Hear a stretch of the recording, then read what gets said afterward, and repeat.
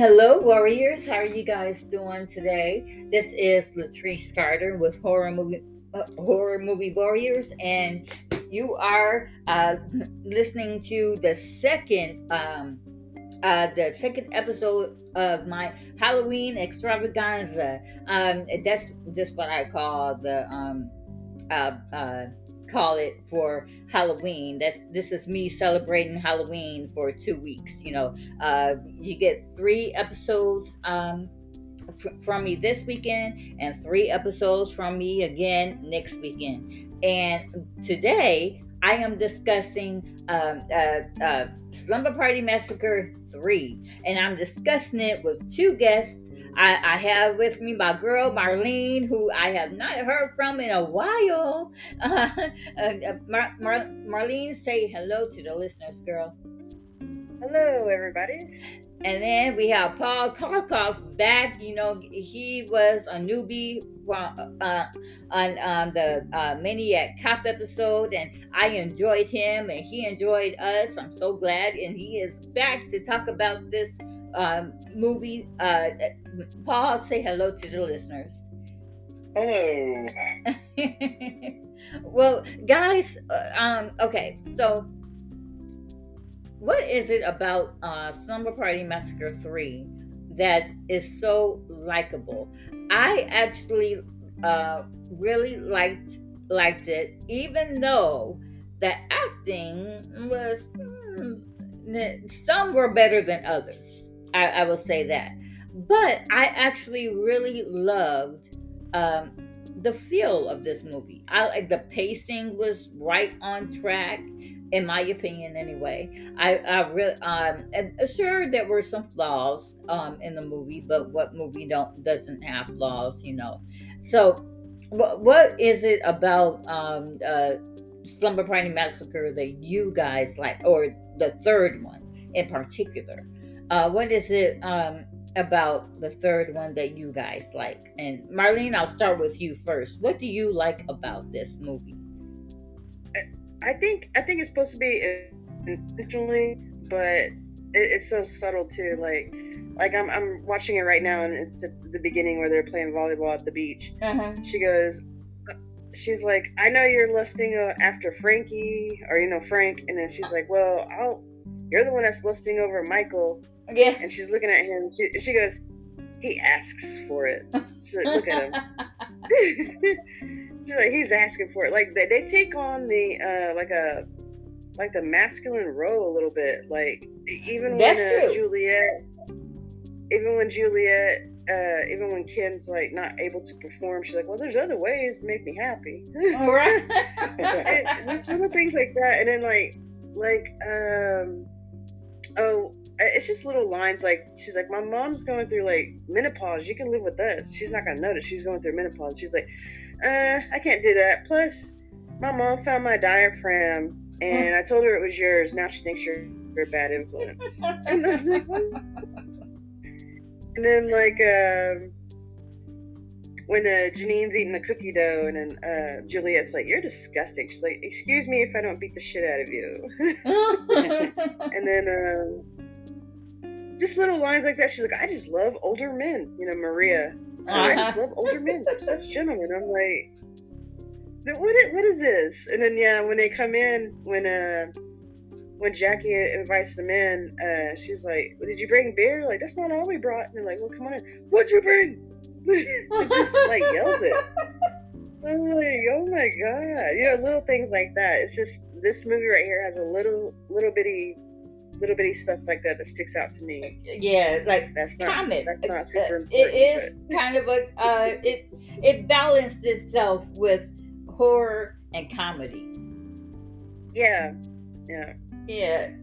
And what about you, Paul? What do you like about this movie? Or why do you like it?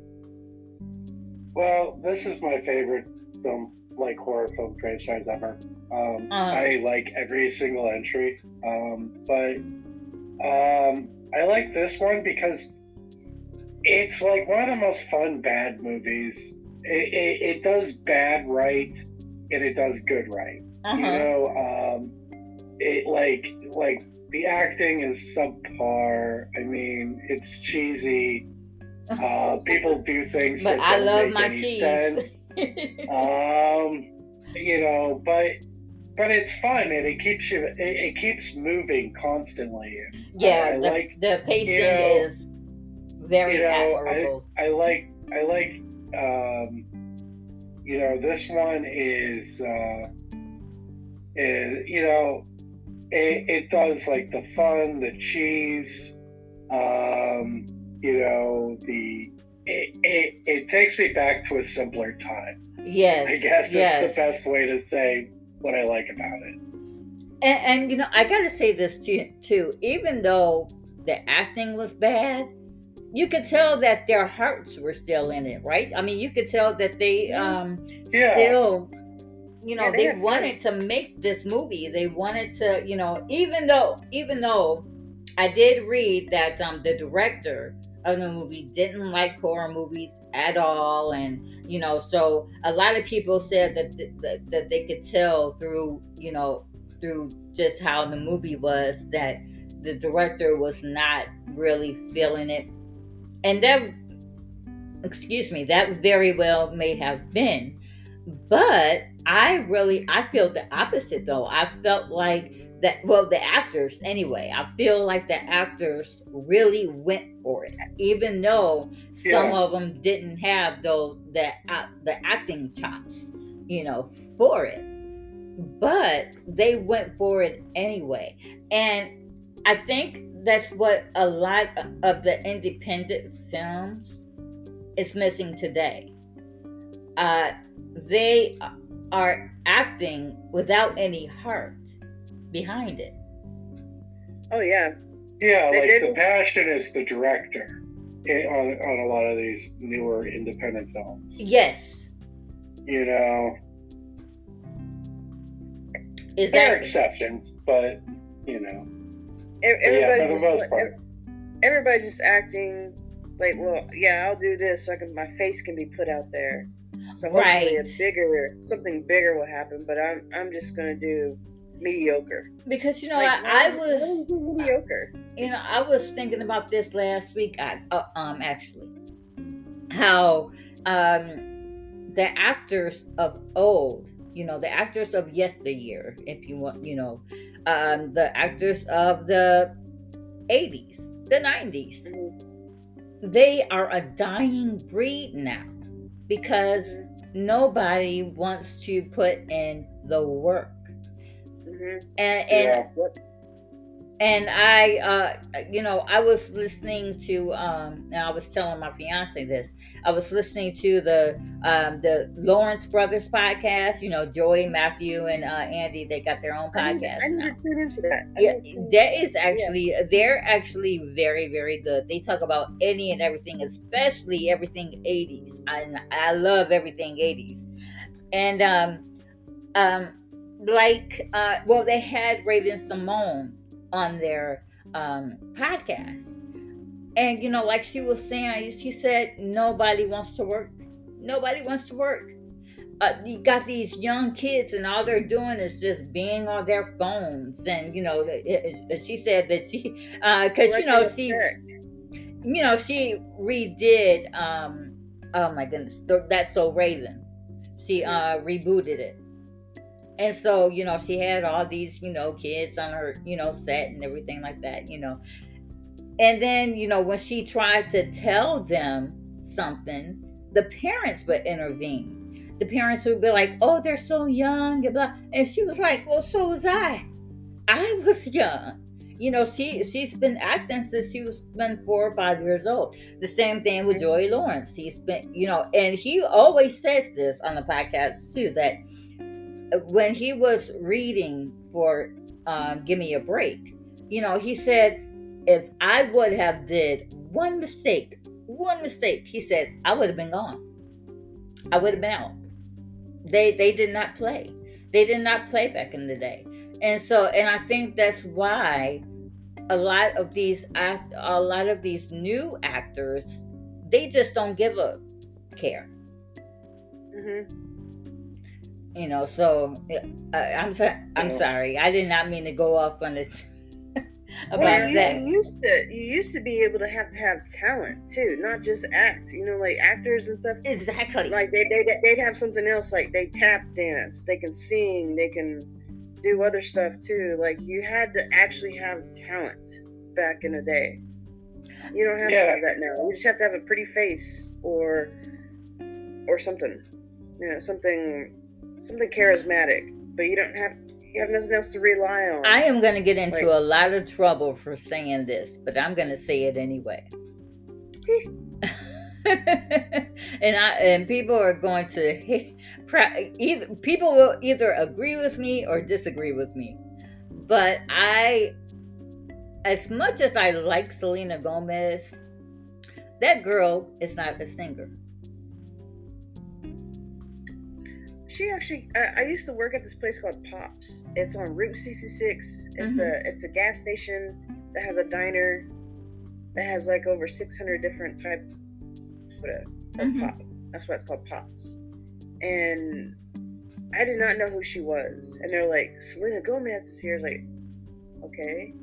Who?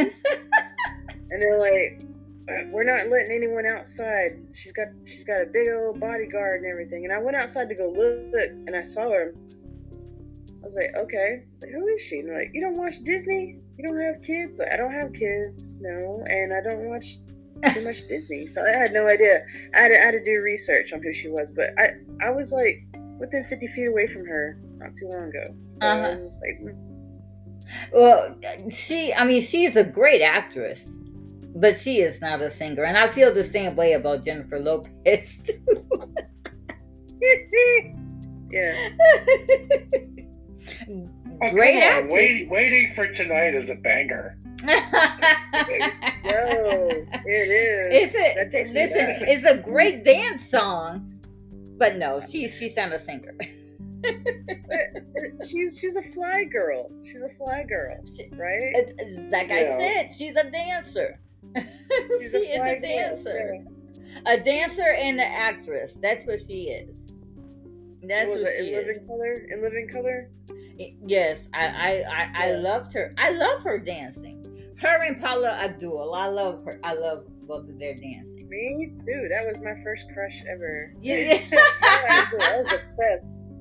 In retrospect, I was like, I did not know what those feelings were when I was a kid. I was like, oh. Right. I really liked her. I had her VHS tape of all her music videos when I was a kid. I was like, yes. Yeah. Well, Paula Abdul was she was the 80s for the choreography and stuff. She choreographed almost everybody in the 80s. But yeah, she did Coming to America. Yeah. Yep. But and it's so fitting that Slumber Party Massacre 3 was made in the 90s, because as a matter of fact it came out in 1990 on September 7th, 1990. And you could kind of tell that this was the early part of the 90s too, because of the way that they were dressing and stuff. Their dialogue. Yeah, it's definitely an early 90s thing. Like Ken's haircut, I think. Oh, gosh. At one point. So. His hair, dude. Yeah, I think I had like Ken's haircut and Frank's attitude, and because I was the first one to drive. Oh.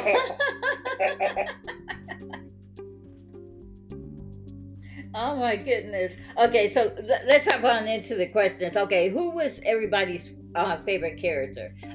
Paul, I've got to start with you. I have got to know who your favorite character is. I'm gonna go ahead with Frank. I think Frank was like a good dude, but yet he was just like somebody who just was like annoyed with all of his friends, and Yeah, I would have been annoyed too. Frank was awesome. He was. You know, he was the one that's like, let's not scare the girls. Let them have their fun. Yeah. And like the real reason is because his girlfriend was gonna give him a hard time. And he knew that like, too. He was the one that was gonna get the brunt of the consequences. Listen, he knows how Jackie is. Yeah. So yeah, I like Frank, and then I liked of the girls. I liked probably Marie the best. Maria. Oh, of the girls. Yeah. And how about you, Marlene? Who is your favorite character? I really like Duncan. I thought Duncan was a little mixture between like annoying, but like they liked him enough. Like they let him stay in the house after he delivered that pizza. Yeah, that's true. They could have kicked him out. And even when they're playing volleyball, they're like, they're talking about the slumber party, and they're like, nobody wants to slumber with you. He's like, I'll slumber outside. And they're like, ew. But he pays $46 so he can be in that party. Right. And they didn't kick him out. They was like, that's okay, because nobody wanted him. You know, nobody was gonna slumber with him. Like, right. As said, so. Yeah. So he was just in that house, just like, And then he saw Ken for who he was too. He's like, weren't you in medical school? What brings you back to our town? Right. Exactly. Yeah, so I really like Duncan, and I really liked Diane too. Diane, like I said, she's the one that Jackie told her. She's like, well, I told my mom that my diaphragm was yours, and she didn't say anything like she was just like, okay, well, you know. Right. She's like, okay, I'll take that. yeah, whatever you need to do. Well, my favorite character, I actually like Susie, even though Susie was kind of, she was cool. She was really cool, even though she was kind of she was the one who I thought was more rigid than a lot of the other girls. She didn't have a bigger part, but yeah, like she had a lot of heart though. Yeah, and spoiler alert, she lives. Yeah. She made it. So but that wasn't why I liked her though. I liked her because she just seemed really, like you said, Marlene, she just seemed really, really cool. And she was so oblivious to the fact that Tom liked her, you know, up until when he kissed her, you know. Yeah. So I don't really appreciate her. Susie could have saved Marie twice. Oh yeah, that's the whole thing. Yep, she sure did. They all could have. They all could have saved the moment. Well, they all could have saved themselves had they got out the dang house. I tell you that. Yeah. Especially when Maria is trying to get out that window, like, hurry up, girl, move, I'm getting out. I know that's right. You stabbed in the leg, so you know, like, I get like why, but like, can't your friends pick your butt up? You know, right? It only weighs 100 pounds. She looked like it, yeah. Like, take that wig off real quick. Hang you down. Oh gosh. Well, okay. Who's everybody's least favorite character? Marlene, I'll show it through this side. Who is your least favorite character? My least favorite character was probably the lazy cop. Oh yeah. Like, I don't understand. Like, all you're doing is just sitting there answering the phone call. You're acting like you have to do the most. Right. Yeah. Like, even his colleague was like, well, give me the address. I'll go there when I'm off work. When I'm off the clock, I'll go and check it. And he's just like, yeah, I don't need this shit. I'm like, hey, this is your job. What are you talking about? I love small town cops. Like, they're just like nothing happens in the neighborhood.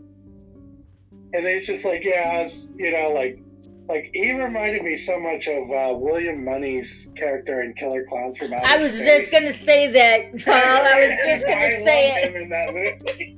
Like, I love that character, like the cop that goes. I was just gonna say that. Anything but like collect a pension. He's going with like a countdown clock till when his pension kicks in. You know? Like that's like one of my favorite tropes in horror. I was so going to say that. Second place. Yeah, Juliet's a second place in my dislikes. Like, oh. Why? Oh, I don't know. Like when she comes in, like, she obviously she's the. She does seem kind of ditzy of the group. Yeah, she's she the does Daddy of the group. They're always like, "When's your latest victim gonna call?" Like, obviously she loves them and leaves them. And then she's like, "I gave him your number." And she's like, "Oh, well, great. I'm glad my mom pays for it to be unlisted." I'm sure. Right. Oh my gosh, you had to remember when you had to pay to have your phone number unlisted. Yeah, and then just little things like Juliet. Yeah, Juliet is just like I said, she's just a Mac Daddy. I don't know. Maybe I see myself in her.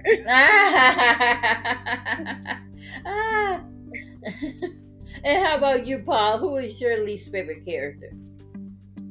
I'm gonna probably say Tom was probably my least favorite character. Yep, high five. He just reminds me as a guy. I know like so many of these Tom characters, and you know they annoy me in real life. So his character annoyed me. I'm surprised his name wasn't Chad. Yeah. That's funny. Yeah. Yeah, I totally agree with you, Paul. That's who I had written down, Tom. I did not like him. He was the one who, to me, he indirectly got Michael killed. Yeah. In my opinion, he indirectly got Michael killed. So, okay, so what was everybody's favorite scene? And Paul, I'll start with you first for this question. What was your favorite scene in Slumber Party Massacre 3? All right, my favorite scene is probably the when Duncan buys the pizza delivery shirt, and he's like, I don't want you to see me undressed. Yeah, turn around. Yeah, turn around. Turn around. Oh my gosh, that scene was hilarious. I liked, but like that, like it was so weird, and I like him, and I like it when the guy from the beach returns the book, and he's like, and then all the girls. Oh scream. yeah. And you know, like he's just like I don't know, like he was such a red herring character because you think he's the killer. And then they reveal it's not, and right. Ken. But right. like, as far as red herring characters go, I don't understand his purpose. Like, why did he go in the basement? You know? Yeah, that's true. and Marlene, how about you? Oh, I'm sorry, Paul. Were you finished or? Yeah, I am. Okay. I didn't want to jump in front of you, but Marlene, how about you? What was your favorite scene? Even though it kind of drags out, I really do like the whole slumber party. Like, it's so ridiculous. Like, it takes forever too. This is the longest slumber party of the whole franchise too. Like, they really focus on that. They're all dancing. Right. And like I said, like it's full of little scenes that makes me giggle. Like when she, her shower scene. It was all she's scrubbing her arm, and then you see her silhouette in the shower, and then now she's getting out. I'm like, okay, this whole movie, it really feels like there's a lot of fillers. Mm-hmm. Like it's a lot of B-roll shot not exactly too much A shots, just mostly B shots. And the cinematographer, I haven't brought that up because like I don't know, I've never seen anything else that he's done. He hasn't done a lot. So well, but, a lot of them didn't go on to do anything else. Like Juliet, she didn't go on to do anything else. You know, this was her first movie and last actually, movie. let me look at it. I have the it's a Shout Factory, but it's also the Roger Corman's Cult Classics version that I have. So, and I got really lucky. I came across this at a vintage stock when I started watching the 80s horror. Yeah. And yeah, I got really lucky. The first part of the DVD had part. No, I bought part 1. This right here had part 2 and part 3. Oh, okay. And it's the Roger Corman's collection from Shout Factory. And I watched it all week, of course, and then I watched it with commentary. Like I took turns. Yes. Like, after the movie was over, I love watching the movies with commentary. And I was trying to bring up Oh Girl. I looked her up last night too. The one is probably one of your fun facts. The pizza delivery girl. I looked her up last night, and she's not doing good. Like, we need to really focus on her. Pray for her, yeah. Yes, definitely pray for her, because she's not doing too good. Oh wow, that saddens me because she and she is a part of my fun facts, but that was I didn't want to say it. I was going to let you. I'm pretty sure. Yeah. She is a part of my fun facts, but that wasn't one of them because I didn't know that she wasn't doing too good. But I do know, and this is one of the fun facts that I have. I do know that she was Sandra on Friday the 13th Part 2. And that is one of my fun facts. But so I won't. She said she's on Neon Maniacs too. I need to really watch that again. That's one of my. I have never even seen that nor heard of it, so I'm gonna have to check that out. I love that movie. I love Neon Maniacs. Yeah. If you ever do an episode on it, I'm 100% there. Yes. Okay. Okay. So, well, I already have my 2024 schedule all done, so I will definitely put it on 2025, and you two will be a part of it. I'm gonna put that down on my in my book today and put you guys down for it. But well, we have to take one quick little break, and then when we get back, I'll go ahead and tell my favorite scene. Okay, so we're gonna take one break, or take a little break, and we'll be right back after this.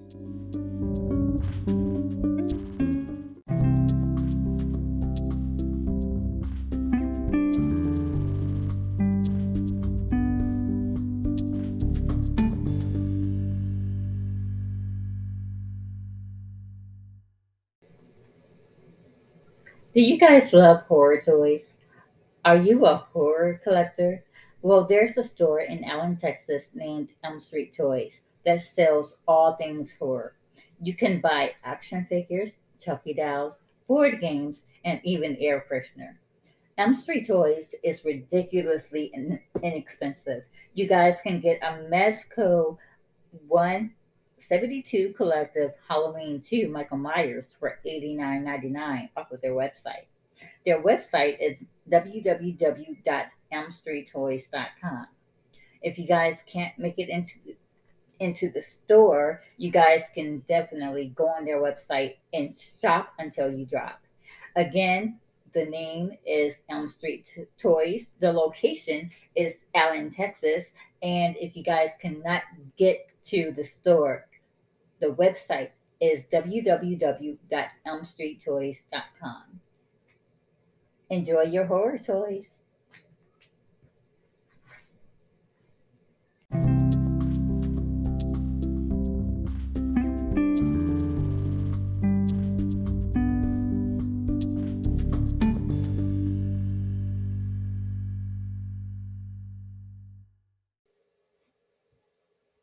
All right, warriors, we are back, and I'm going to go ahead and tell my favorite scene in Slumber Party Massacre. My favorite scene is when Ken is revealed to be the killer.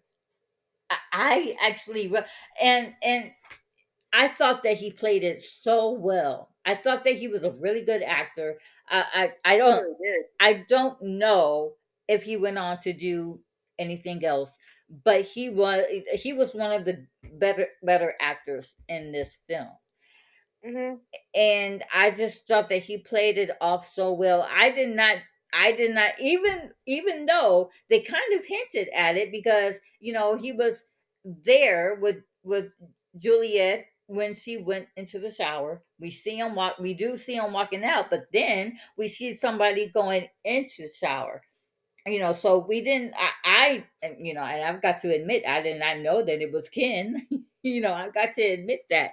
But it feels like we should have known that it was him, This is but the we only one didn't. that was a whodunit, though. Yep, The first two yep. were you can We see pretty or much they already let you knew. know. Hmm. Yep. And so I was like, so I loved it. I loved that, we didn't know who it was until we knew who it was.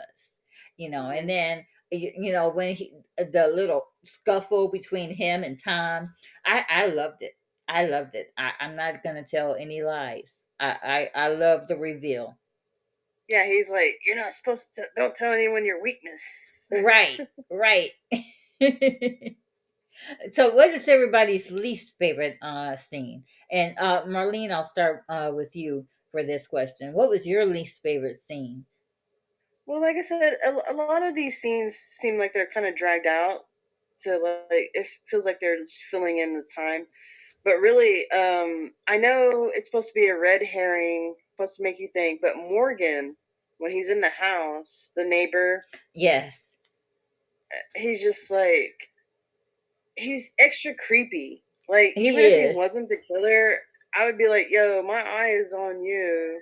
Right. Um, Yeah, he's I, definitely like a perv. yeah, you're Yes. perverted. Yeah, you're Because just he was looking it's in so. other girls. He's like, "Can I come over?" I'm like, "No." And then, but yeah, she's like, "Can I get by? Can I get by you?" He's like, "Oh yeah, of course." And then he's like, "Yeah, my financial advisor, my accountant says I need to buy something." And then like the whole scene was just like so drawn out. I'm like, I get it, Yeah, it I was get it. weird. It's supposed to be That was a set up. weird scene. Yeah.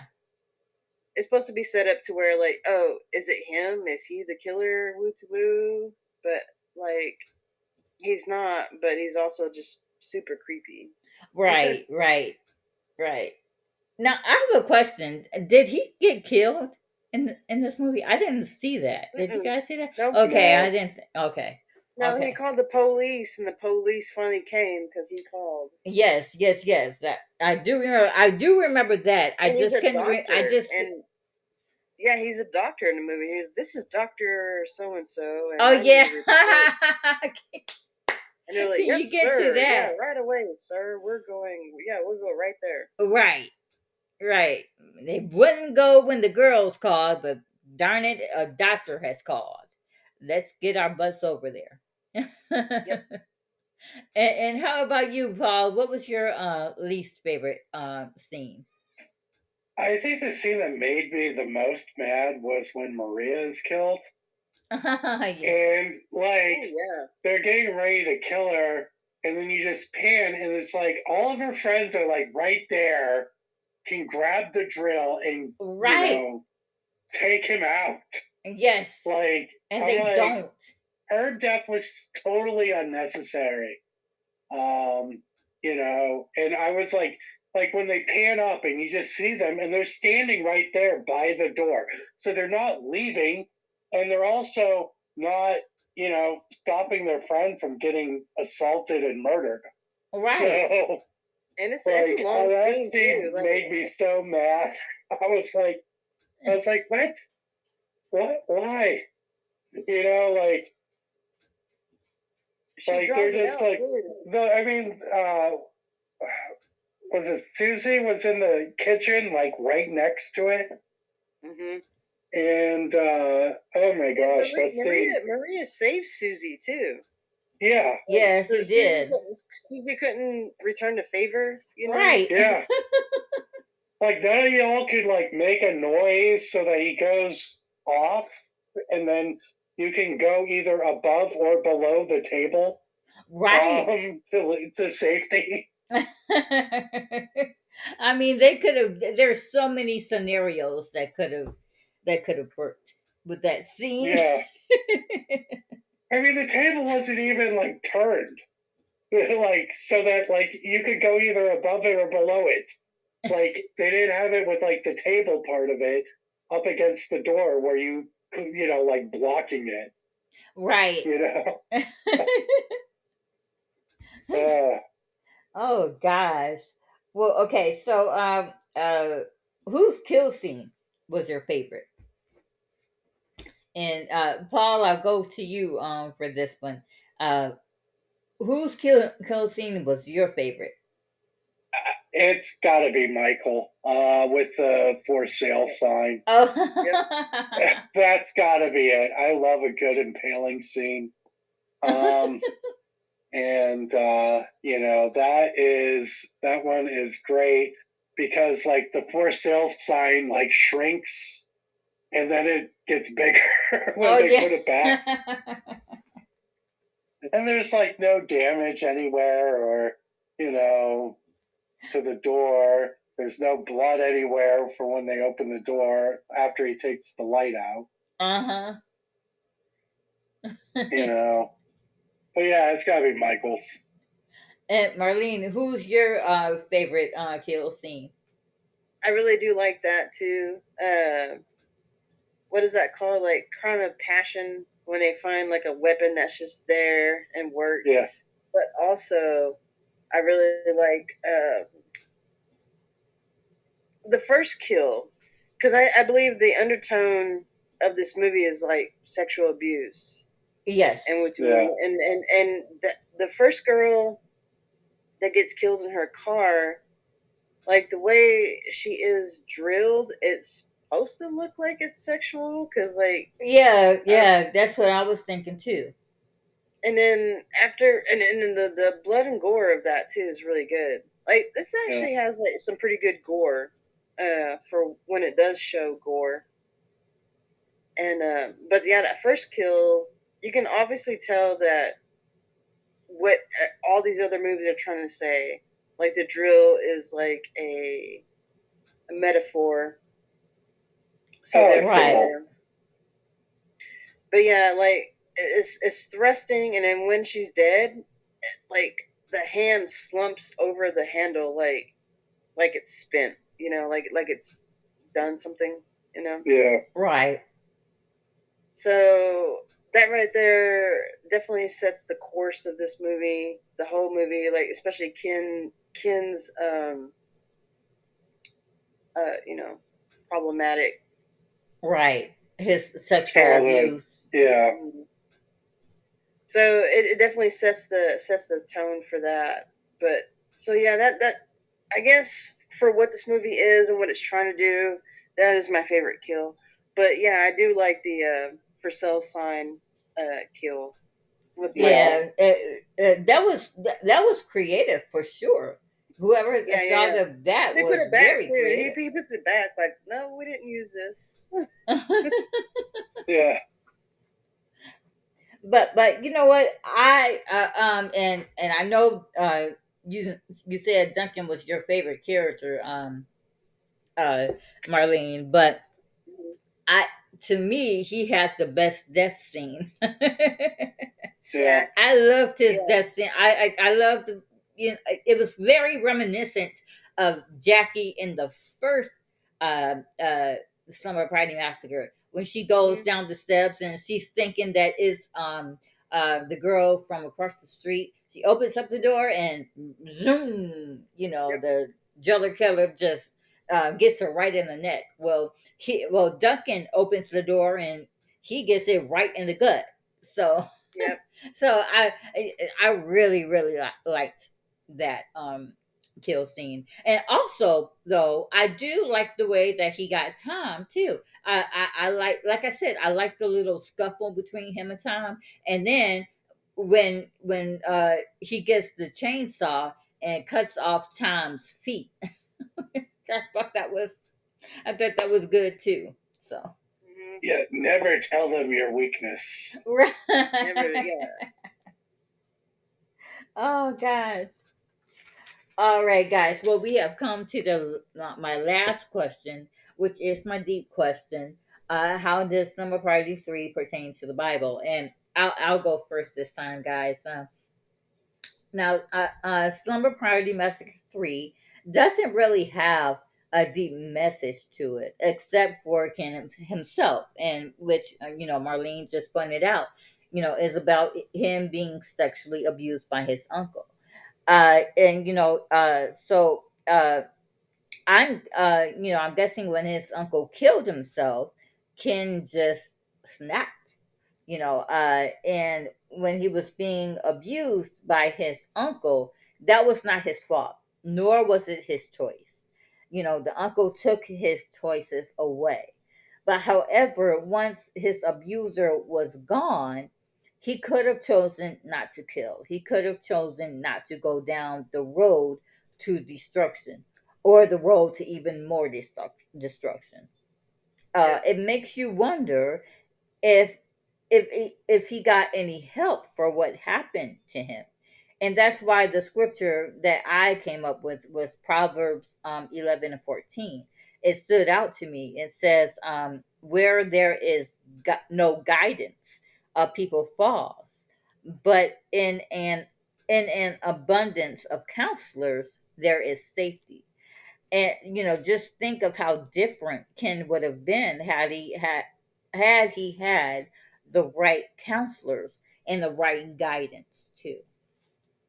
So that's just what I came up with, and I came up with that early this morning. I was looking for scriptures, sexual molestation, and this scripture just happened to be in there. The scripture, one of the scriptures that I was reading, and I thought, well, it kind of goes with Ken because he didn't have anybody to teach him or to tell him that what your uncle did to you was wrong. It wasn't your fault. It wasn't your choice, but you do have the choice to now go on with your life and not be a psycho deranged killer. Mm-hmm. So Marlene, do you have any opinions on how it could pertain to the Bible? I do. I also have some sexual assault facts too. All right. Because it's like when people think of sexual assault or molestation, they always think of females. Yes. So you're right about it. When it comes to males, and it happens to boys too, males too, and they need a voice too, because they have that stigma, masculinity, right. Boys don't get, boys can't do that, or boys can't feel a certain way. Yeah. Yeah. The shame and the male masculinity stigma, like they.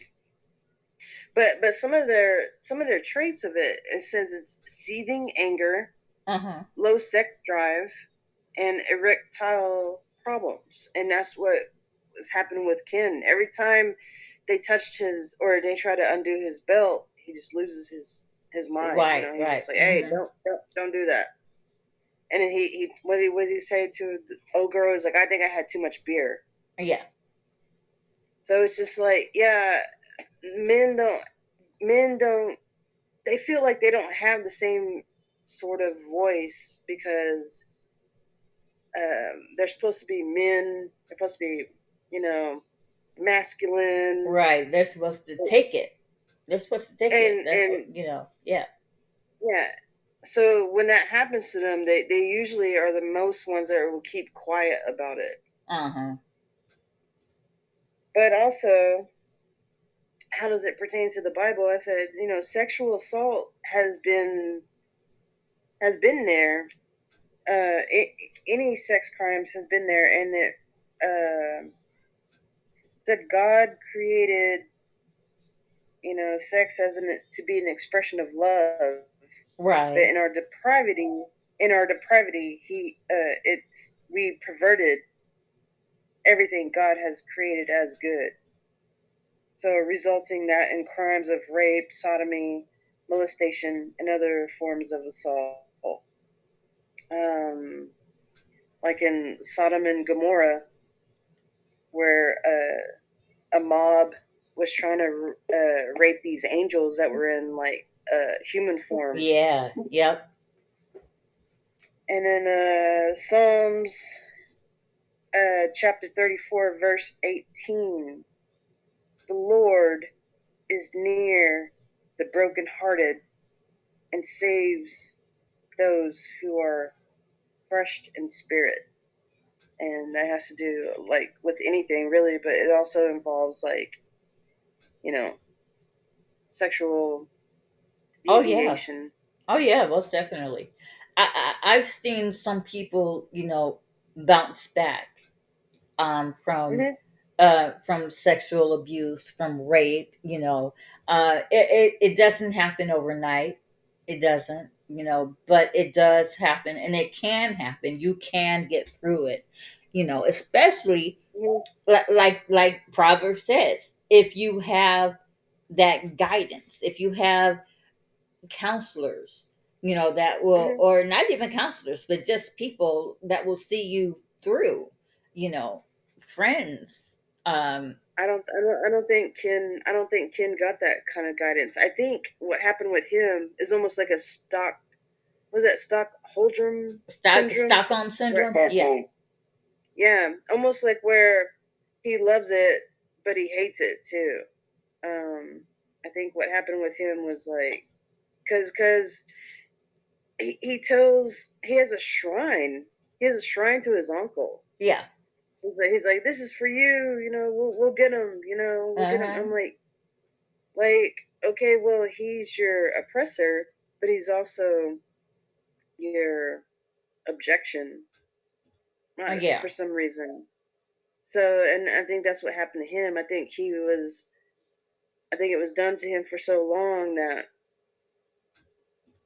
it's almost like natural to him. So naturally he wants to get revenge, but at the same time too, like it's like a bipolar thing. Because when he's killing these girls, he's talking to them like how his uncle would talk to him. Right. It is very. This is the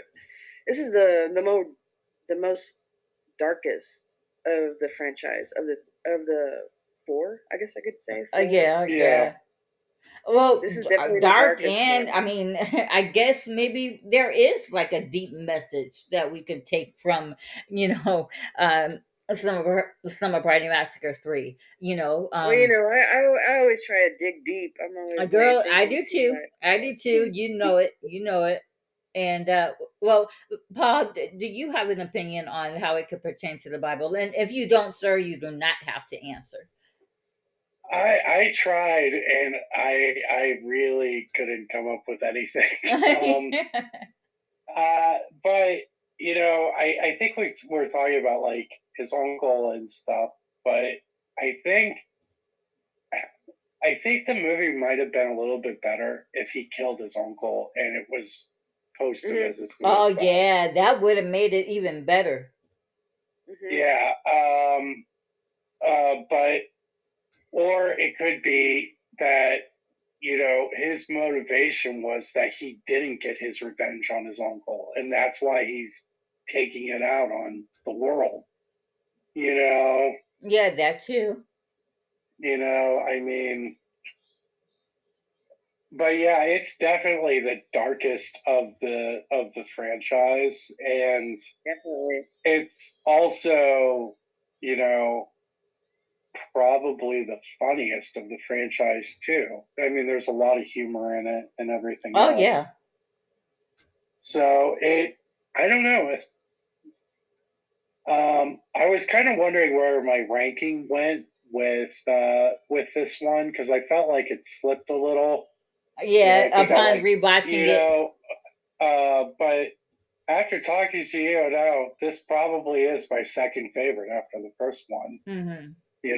Because it is the darkest entry, and it is,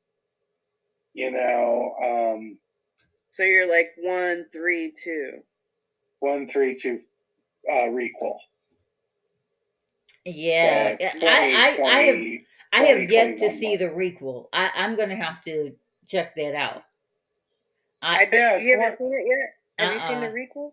Oh, it's so good. It's so good. Yeah. It's a good one. It's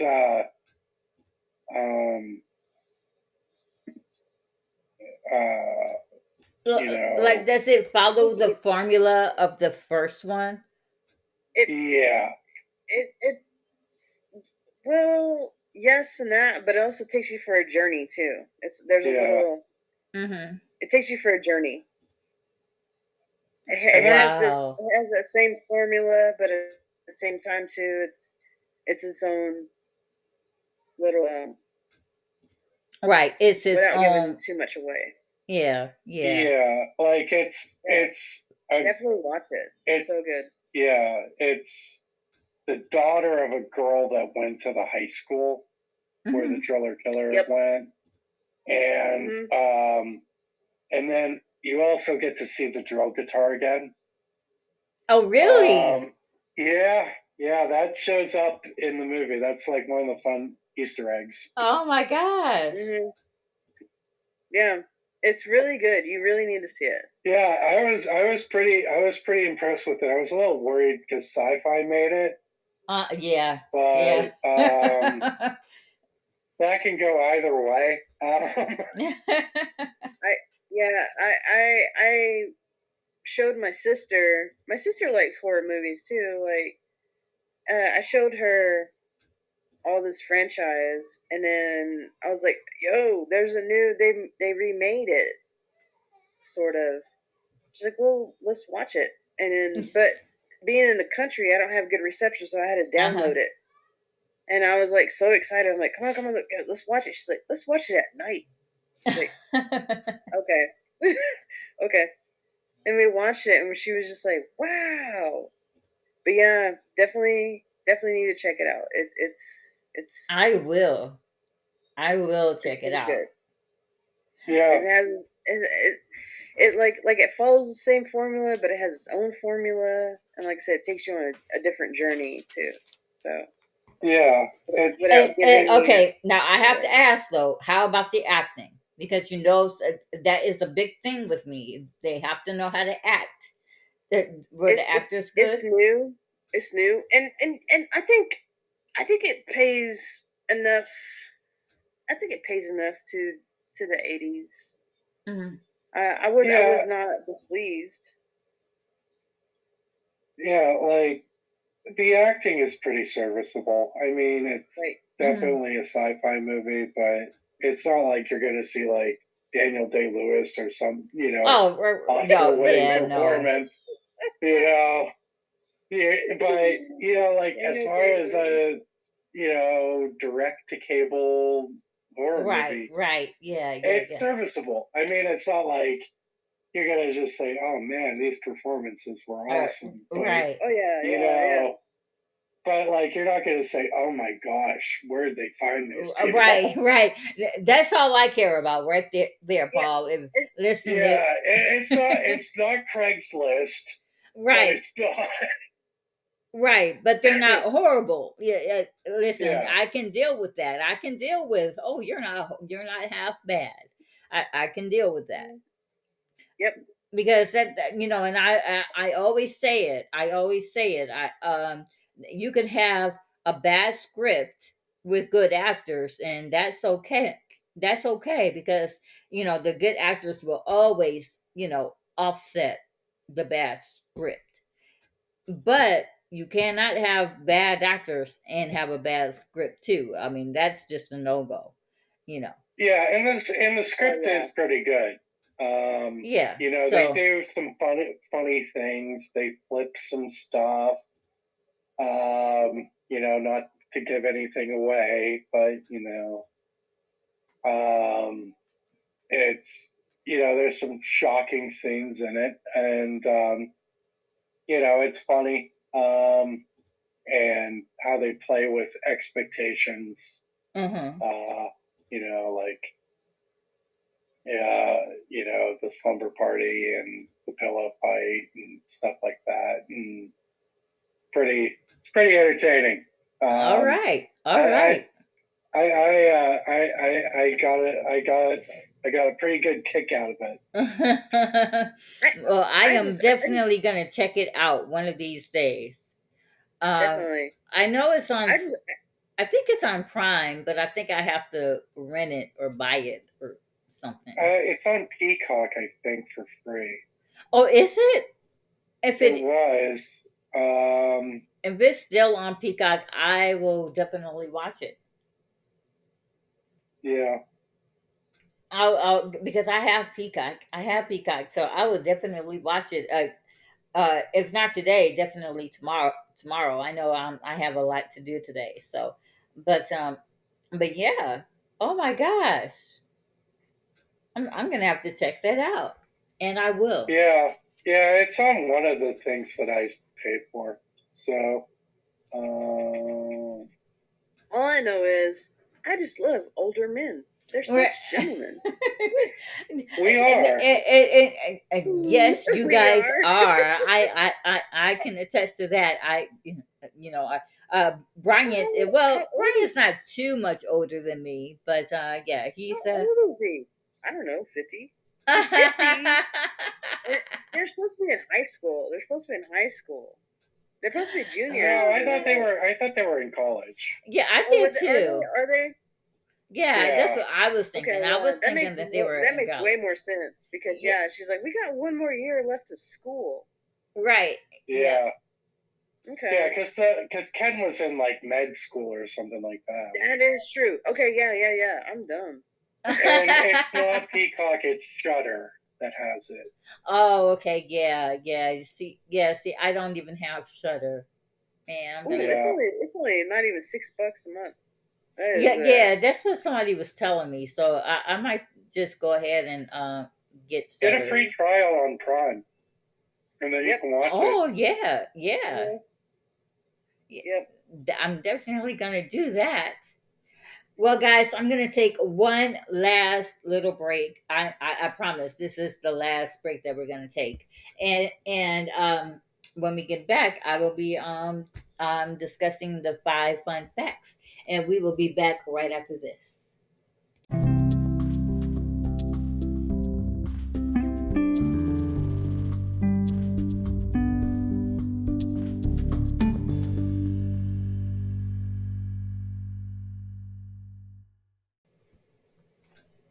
All right, warriors. So here is the 5 fun facts for you guys. Some of them are more interesting than others, but just bear with me. The opening scenes, and this is the first fun fact.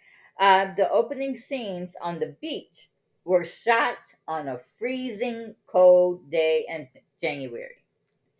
I'm telling you right now, I'd be sick. I don't do cold that well, so. Oh yeah, that'd be a no-go for me. I'm like, nope. I cannot be where there's freezing temperatures. I don't do cold that well. Yeah. I grew up in the snowiest city in America, so yeah, and actually, Paul, I'm right there with you because I actually grew up in Michigan. Yeah, Detroit has some of the harshest winters. That's probably why you don't like it. Lake effect snow. It's just not fun. No, it's not. Nope. So I should listen. I should like the snow, but I hate it. No. I think once you start driving in it, you just. Oh yeah. Because Brian told me that. Brian's like, I do not miss driving in the snow. And my fun fact number two is after filming was completed, the leftover set was used for another Roger Corman produced sequel that was unrelated to its predecessor, Sorority House Massacre 2. Did you guys see that one? Yeah. Yeah, I saw sorry, I saw both of them actually. I think they made two or There's three. three. I was thinking that they made three because I think I've seen all three of those too. The third one's called Hard to Die. Oh, okay. Maybe It had like a different title. Yeah. Okay. But it's part three. And like when the movie plays, it says Sorority House Massacre 3, Hard to Die. Okay. But the movie is just called Hard to Die. Oh well, shoot, that it could be on Tubi, and I just never thought that was it. I'm gonna have to check that out now because I know definitely. Sorority House. Me too. Yeah, Sorority House Massacre 2 is on Tubi. Now I don't know if they have the first one on there or not, but I actually really like the second one though. I'm gonna have to put that on my schedule too one of these years. I thought the first one was like such a slow burn. I don't think I've even seen it all the way through. Yeah, part two is definitely better. Oh yeah, okay. Jim Wisnorski, I can't say his name, made the second Sorority House Massacre movie, and it actually has footage from Slumber Party Massacre in it. Yes, it does. Yep. Oh wow. So it's like a combined movie. Yep, and it's crazy because I mean, what they said on the fun fact is true. It's totally unrelated to Slumber Party Massacre, but yet they do have, like Paul said, they have the footage of part one. It's really crazy, but it's really good too. I really do like it though. My fun fact number three is we kind of already went over it. Marta Kober, who played the pizza girl, was also in Friday the 13th Part 2 as Sandra. Coincidentally, two stars of the previous Slumber Party Massacre 2, Juliette Cummins and Heidi Kozak, were also in the Friday the 13th franchise. Juliette was in Part 5 as Robin, and Heidi was in Part 7 as another Sandra. Okay. Yeah, with her, like I said, I have the Roger Corman collection of this, and with the commentary, the girl who played Sandra in Part 2 of Friday the 13th, they were saying she went missing for a little bit.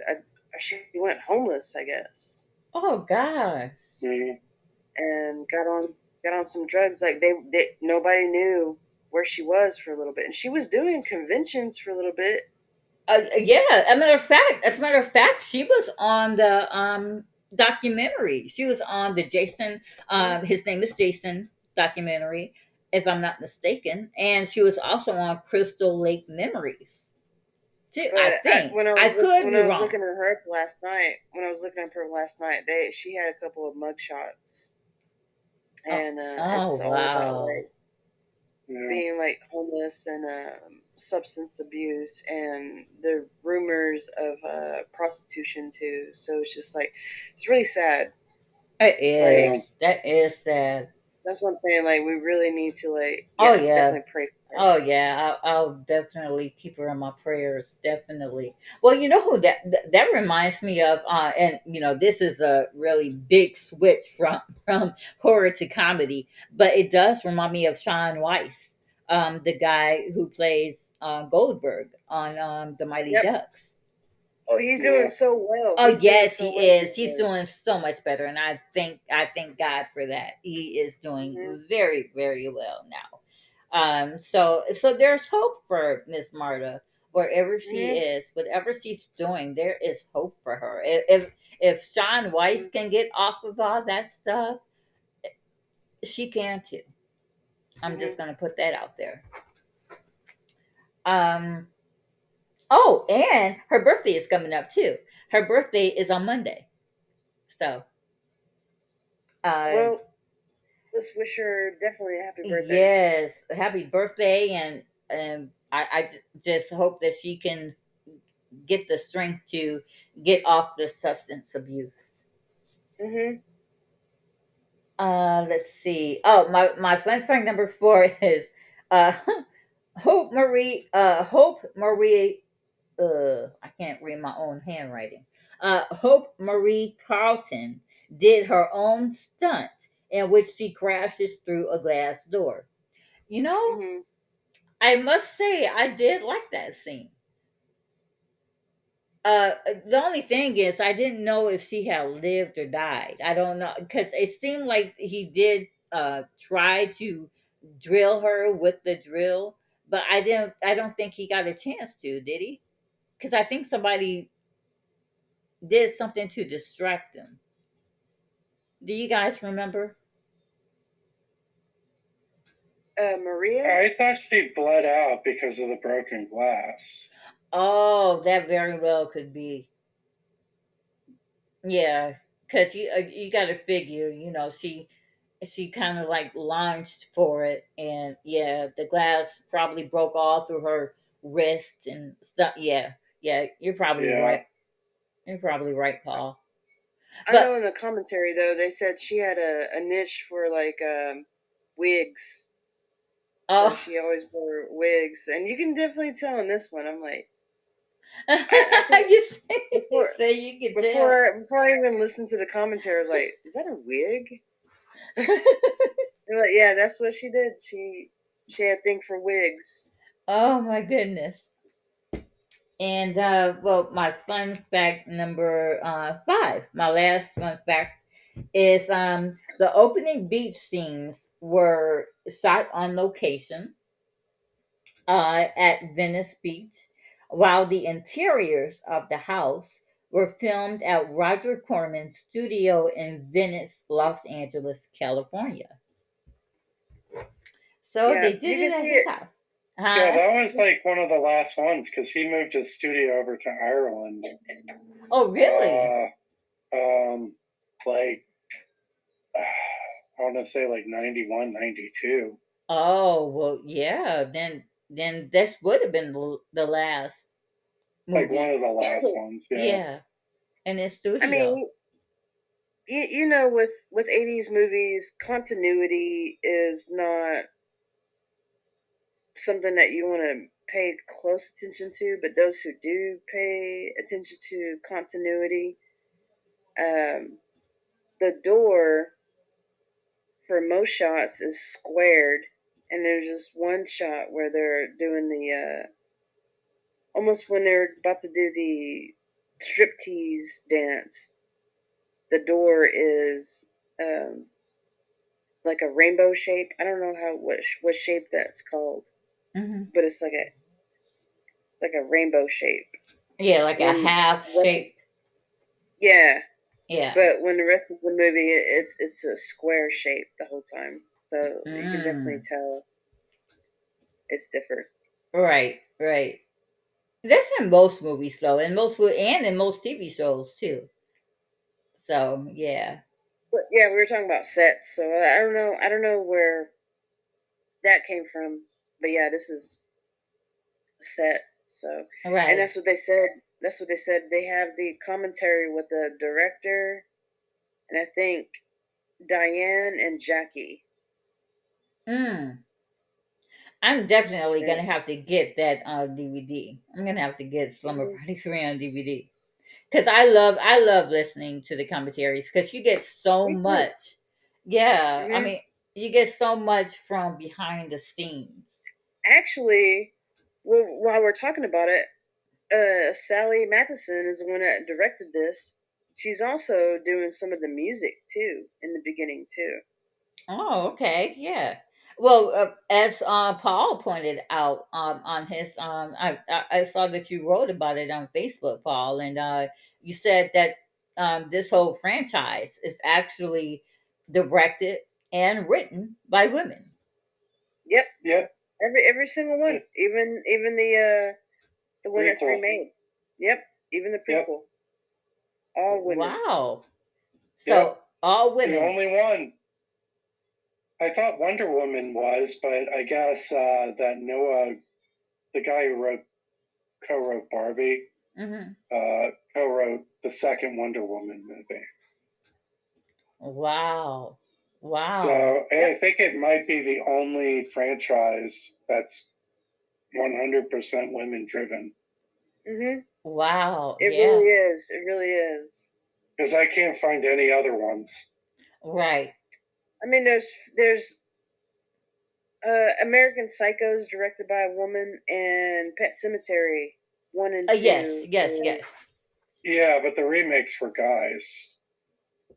Yeah. Probably why they suck. I'm just kidding. I'm just kidding. But it is interesting though that they were all made by women and written by women. That's yeah. And especially the third one, because for them to come up with let's do a sexual abuse thing, but let's reverse it. Let's have a boy be sexually abused other than a girl. Yeah, that was super taboo for 1990. Yeah.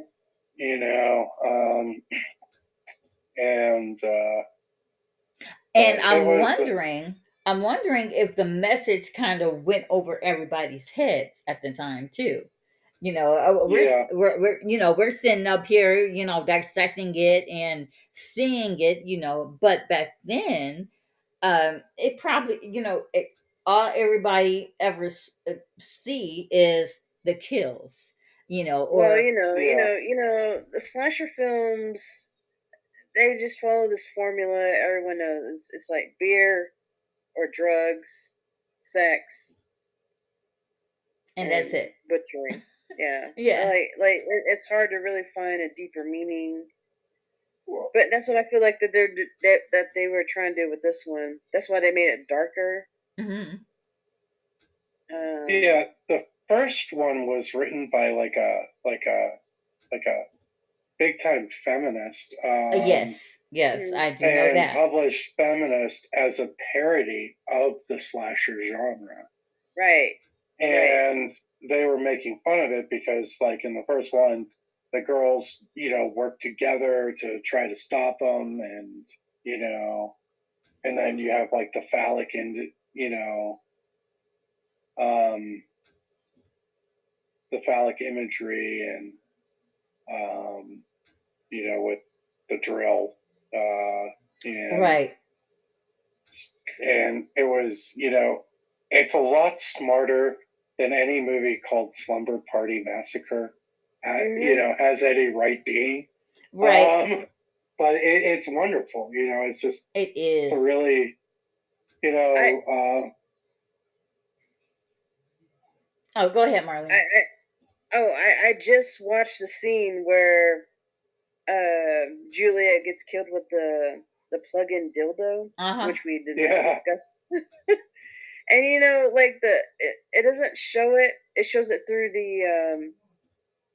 the shower sliding door, but it is shaped as a cross too. So I wonder what that had to do with something too.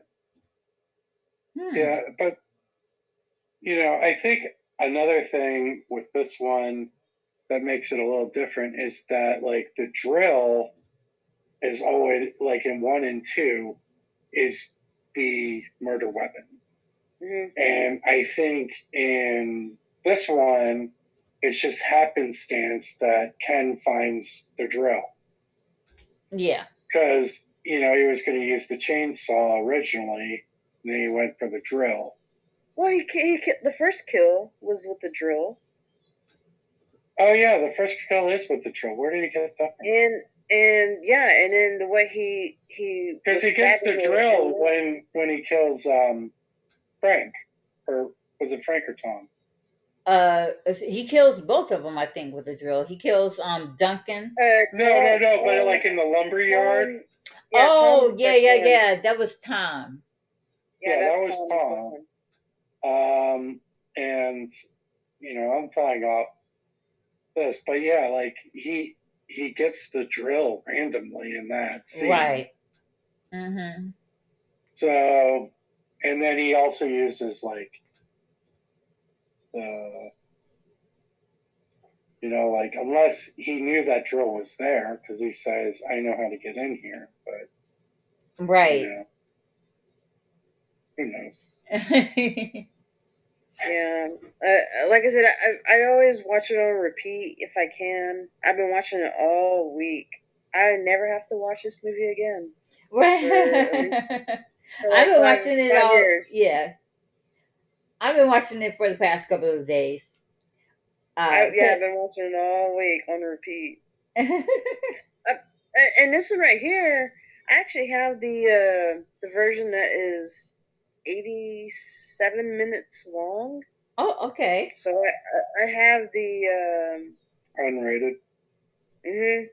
Yeah. Not unrated, not even unrated. It's the Roger Corman part too, because in the when they're talking about it, the commentary. So there's 3 different versions. There's that one that's so long, and then there's another one that's unrated and it's so long. But this is the Roger Corman collection, so it is incomplete, 87 minutes. The other one is like 83, and the other one's like 81 or something. And it's like the has all the scenes in it, because actually they were surprising them when they're like, oh, I forgot about the cat. What's weird, because there's a part where she's petting the cat. Oh yeah. I forgot about the cat too. I was wondering if he killed the cat or not. Well, we'll move on to the cast and crew that has passed on. Now, there's only 2 from this movie that has passed on. Catherine Siren. She wrote the screenplay. Yep. R.I.P. Yep, she passed away on December 24th of last year, 2022, due to cancer, and she was 60 years old. Oh man. Yeah, that's young, right? And then Wayne Grace. He was Officer O'Reilly. He passed away on August 13th last year, 2022, due to complications from bladder cancer. Yes. Which one's that one? That's the officer that was on the bed. Yeah, that's the white one, I think. Okay. Yeah.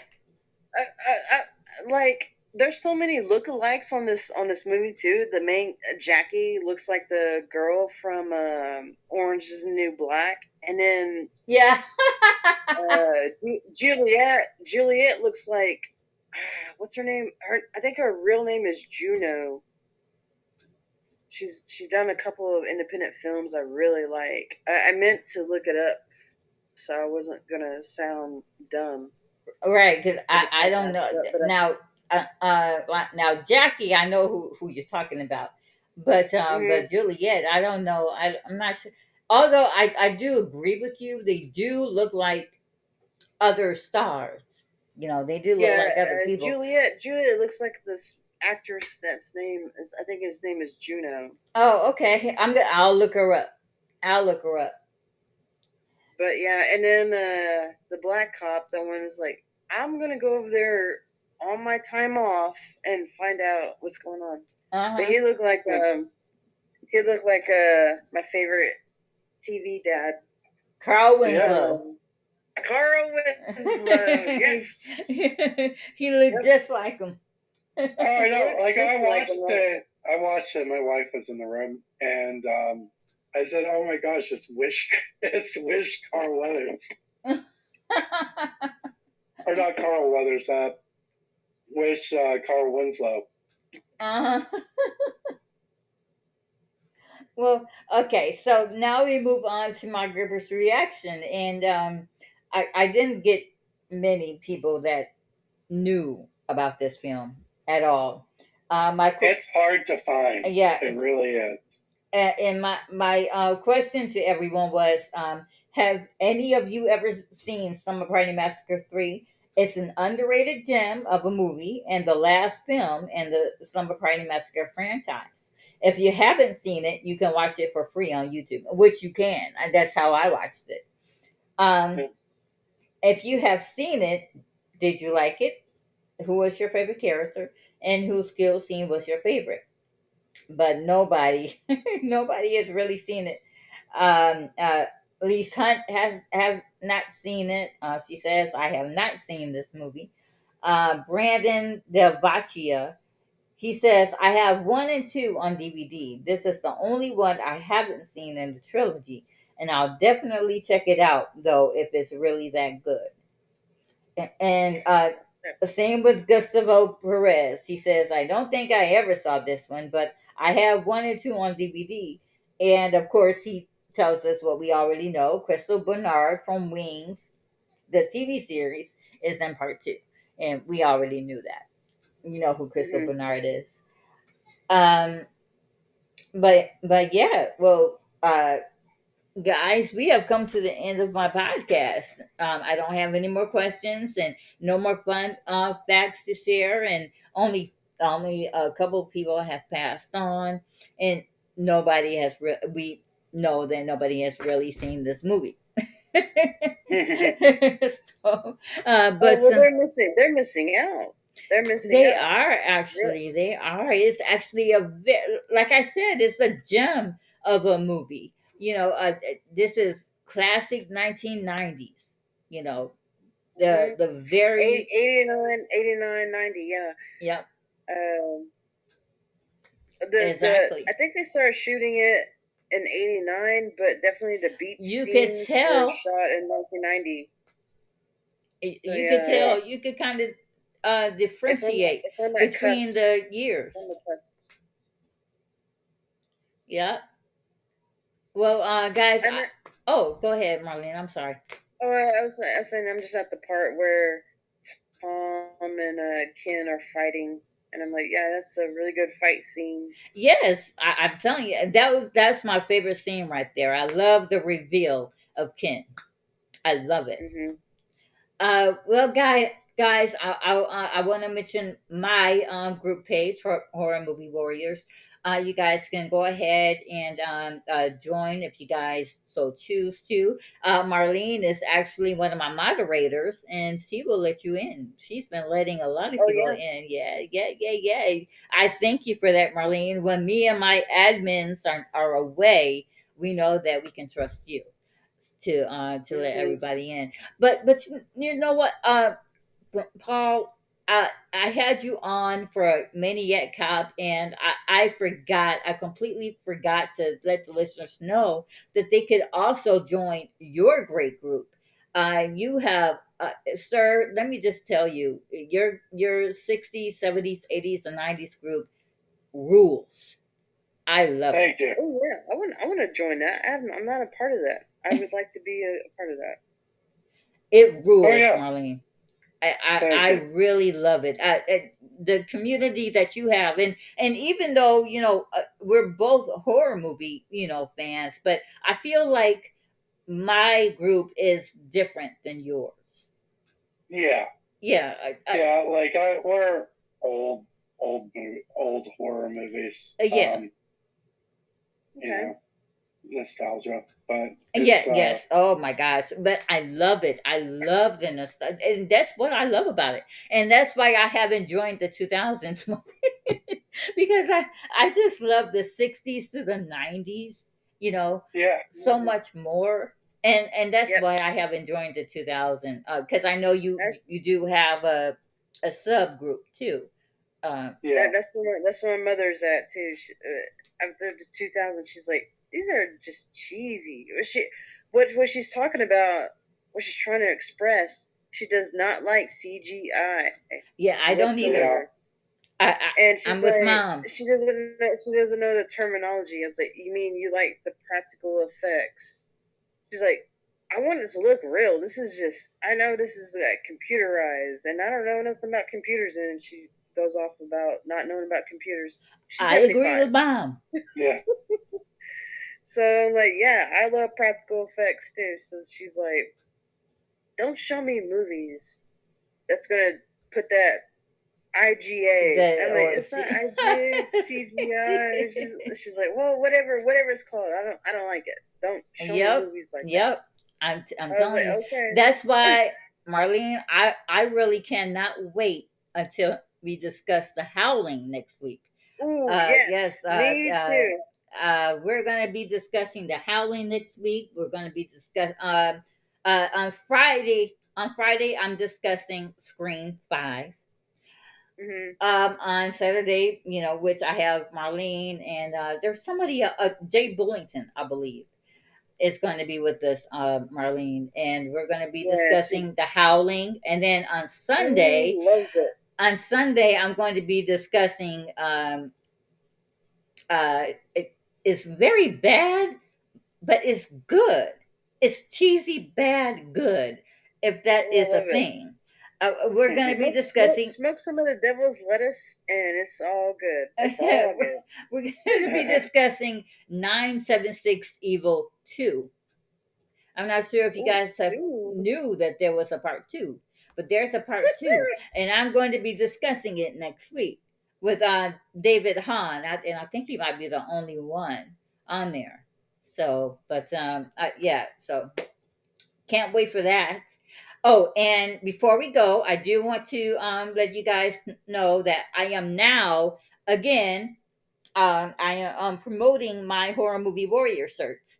I actually they're on a discount. They will be discounted until out the day after Christmas. So, Marlene, if you want to buy another horror movie warrior shirt, I have to, because I was just going to bring that up, because the reason why I'm not wearing mine is because I don't know where it's at. Well, go ahead and buy one today if you want to, girl. Paul, if you want to go ahead and buy a horror movie warrior shirt, please do, sir. They, like I said, they're at a discounted price now, and you guys can go on the group page, and the Shopify link is on the group page. So, well, guys, this has been so great, and I think everybody is going to see this movie in a different way after this podcast. So, but until tomorrow, when I discuss Wes Craven's New Nightmare, this has been Latrice Carter, Paul Kalkhoff, and Marlene Miller, and we will see you guys later. Bye, guys. Bye. Later.